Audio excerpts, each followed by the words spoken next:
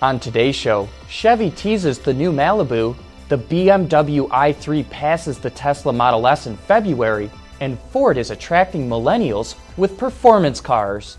All that and more coming right up on Autoline Daily.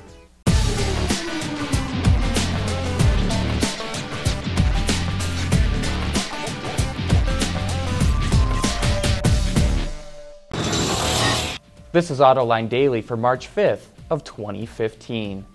Electric vehicle sales continue to grow in the U.S.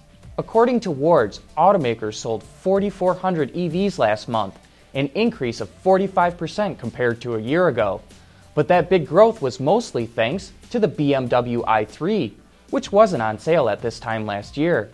However, the big news is that the model outsold its luxury rival, the Model S. Tesla still holds the overall sales lead in 2015, but it's just 34 units ahead of BMW, so it won't be surprising to see the i3 overtake it this month. But to be fair to Tesla, it is limited by the number of states it can sell in. And look out, Nissan, the i3 is hot on your heels too. The BMW was just over 100 units shy of the Leaf for the top spot last month. Porsche revealed a new 911 variant called the GT3 RS. It's packed with as much motorsport technology as the company could put in it while still being street legal. The car is powered by a 4-liter 6-cylinder engine that cranks out 500 horsepower and 338 pound-feet of torque. It's able to scream from 0 to 60 miles per hour in just 3.1 seconds. To keep weight down, it includes a magnesium roof and carbon fiber hood and rear deck lids. You can order the car now, however, U.S. customers won't get the car until July. The 911 GT3 RS has a starting price just under $177,000 in the American market. Hey, be sure to watch today's Autoline After Hours. Our special guest is Art Anderson, the chief engineer of the new Jeep Renegade. The live show now starts at 3 p.m. Eastern Time, so if you've got any questions, send them in via Twitter or send us an email at viewermail@autoline.tv. So tune in at 3 p.m. on autoline.tv for some of the best insider discussion in the industry. Still to come, one company starts 3D printing metal parts, Chevy teases the new Malibu, and we'll dive into some of the hardware on Jeep's Trailhawk models. Autoline Daily is brought to you by Bridgestone Tires, your journey, our passion, and by Dow Automotive Systems, breakthrough technologies for lightweight vehicles. We hear a lot about young people not being interested in cars, but here's one way to appeal to the younger generation: performance cars. Millennials are purchasing Ford ST vehicles at twice the rate of other products in its lineup. Ford's head of racing activities, Jamie Allison, tells Autoline that the ST cars are, and I quote here, a great entry point to get new customers into the Ford brand, end quote. And once they're ready for a new vehicle, the hope is those millennials will stick with the brand as they get older. 3D printing metal parts from a powder is nothing new, but making them strong is.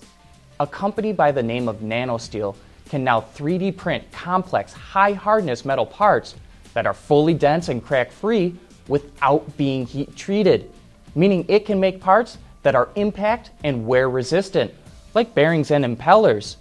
We saw Bentley use metal 3D printed parts on its new sports car concept, so it probably won't be too long before we see the process used on a production vehicle. Well, it looks like we need to brace ourselves for another long stretch of teaser shots and little pieces of info scattered along the way leading up to the introduction of a new vehicle again, because Chevy just announced the all-new Malibu with this image of its silhouette. What we do know is that it will be built on an all-new architecture that's almost 4 inches longer and should help reduce overall weight by about 300 pounds. That's about all for now.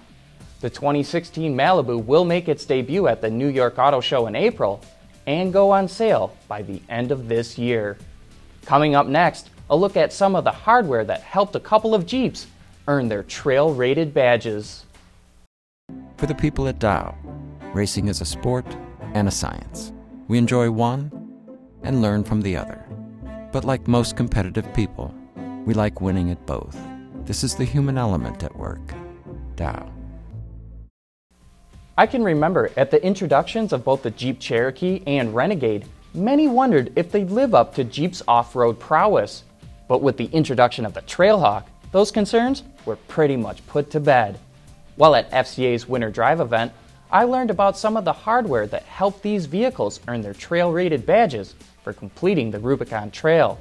Up front is the Power Transfer Unit, or PTU, which bolts to the transaxle and provides a method to drive the front wheels and send power to the rear axle. To help improve efficiency, a shift sleeve can couple and decouple power to the rear of the vehicle. Unique to the Cherokee Trailhawk, when in Active Drive 2 or Active Drive Lock mode, a mechanical planetary reduction gear is activated. This multiplies torque and reduces speed to the front axle for crawling over rocks. Moving to the back, we'll find what the company calls a rear drive module, or RDM. Among the typical bearings and gears, it also houses the clutch pack that, when activated by a hydraulic servo unit, allows the clutches to open for two-wheel drive mode or close to modulate torque in four-wheel drive. The clutch pack was also relocated from the typical pinion yoke location to be in line with the ring gear for better weight distribution.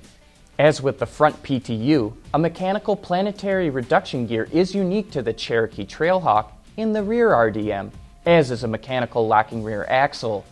And once out on the course, you can really start to understand what the engineers were talking about in all those presentations, diagrams, and cutaway models. That wraps up today's report. Thanks for watching. Please join us again tomorrow.